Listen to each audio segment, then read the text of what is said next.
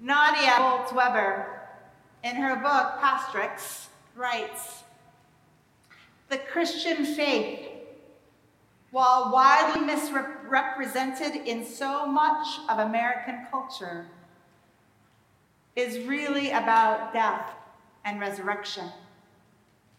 It is about how God continues to reach into the graves we dig for ourselves and pull us out, giving us new life in both dramatic and small ways."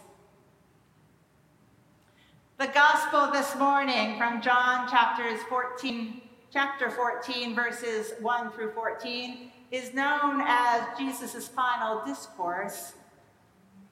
Given before his death, Jesus reassures us, his beloved disciples, that there will be room in God's house for all of them and for us. This passage about many rooms in God's house is often read at funerals. The idea of big house, big enough to include all of us, despite our human imperfections and our wayward lives, is comforting to most of us as we approach the end of our life in its present form, when we lose loved ones, and when we struggle to get it right. The belief that there is a place for us in God's house gives us hope. Everlasting hope with God. Hope that we are enough, that we will be accepted for the whole of our being. Hope that nothing can separate us from the love of God. Hope. For some of us, home is not always an easy place to be, because we are not perfect, nor are our parents perfect, or the extended family. They're not perfect either. Imagine, though, having a home where we are welcomed, a home where we can truly be our God-given self, a home where differences do not drive us apart, a home where there is enough in the midst of it all, a home that is safe, a home with a sense of roominess for all of us to live free. I do wonder if we will be surprised by who we will meet when we arrive home. Certainly, all of you, and people of every shade of beauty, of every expression of gender, of every human being created in God's image and love, and people of all faith traditions. I also suspect it would be wise for us to get to know our neighbors, who we are likely to see: the sick, those who suffer, those who we have cast out, sinners, all seeking to be healed, all willing to repent, turning away from that which separates us from the love of God. For in this kingdom of God is a place for us, despite our collective human shortcomings and sins. In this heartwarming gospel, Jesus also calls us to do even greater acts of love because he is with us. To be more inclusive, more diverse, more welcoming, more forgiving, more open, more loving, not only with family and friends, which is always a good place to start, most importantly with our neighbors, all whom we meet, especially the people who we have cast out, people who err, who are deemed less than or unworthy, people shunned for living fully into their beauty of creation, the very people Jesus called to follow him.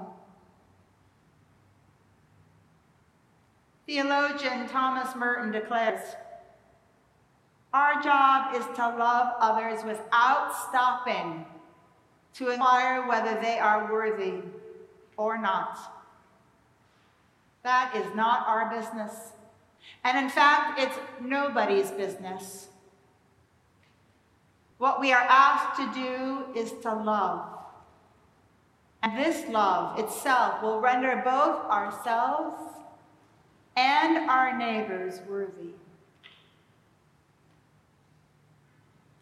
Among the people Jesus would serve today and who he would call to follow are the 60,000 people living on the streets of LA at this moment in history.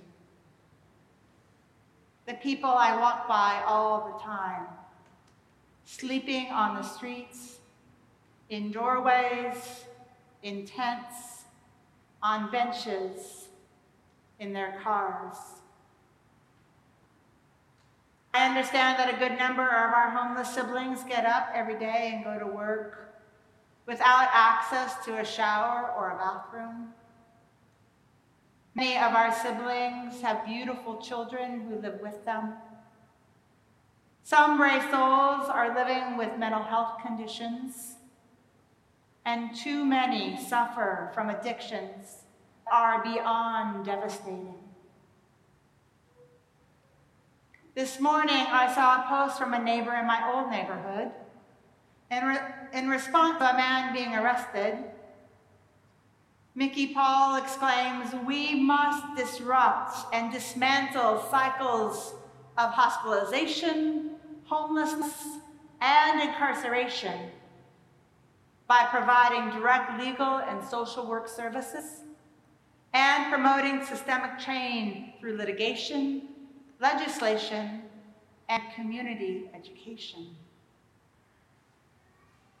I imagine that this diverse group living on the streets also reflect our families and friends in many ways.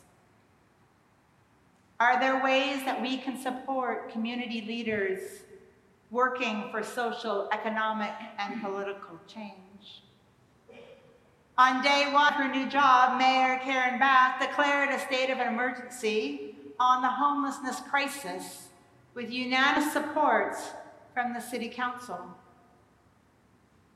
As followers of Christ, we are called to discern how God is calling us to use the resources given generously to us in this cathedral for the common good of God's people. In our world, we are right to acknowledge this is also risky business and can be dangerous. My friends in Christ, it is exactly what got Jesus crucified and Stephen stoned to death, which of course is the story that we heard in our first reading today. So many saints and sinners have walked the path of love and forgiveness, discerning truth, engaging nonviolently, and giving their all. For Jesus taught us to love, and as presiding Bishop Curry reminds us, if it is not about love, it is not about God. Creating room and advocating for basic human rights and services remains a significant need and challenge. No door, no wall, no fence will protect us.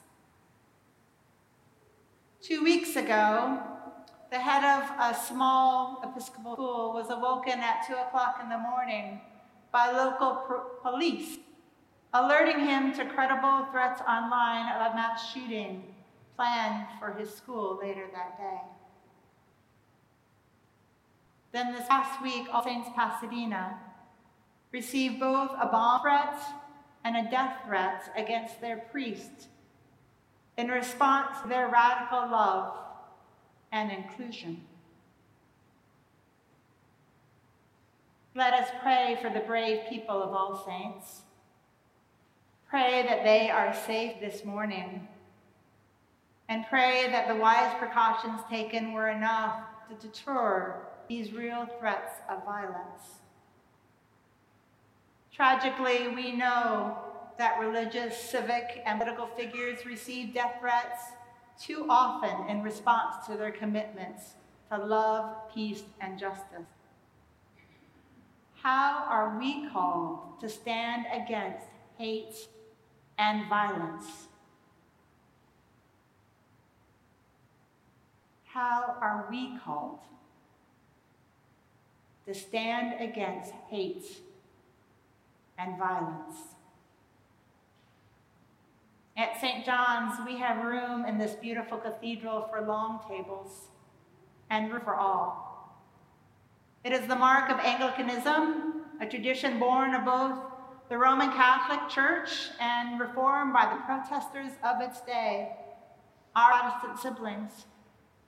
In fact, it is through tradition and scripture and reason and experience that we collectively draw closer to God's truth on how we are to love. In God's house, with doors and gates wide open, we welcome the least among us, all people yearning to be fed, whom God has invited to this feast. There is more than enough room in this house for everyone.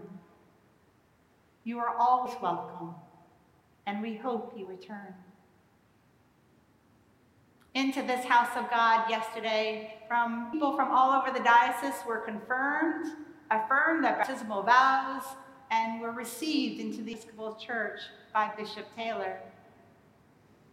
Let us joyfully welcome Singh, who is with us this morning, who was received into this church, and congratulate Mika and Jermaine, who reaffirmed their commitments to God.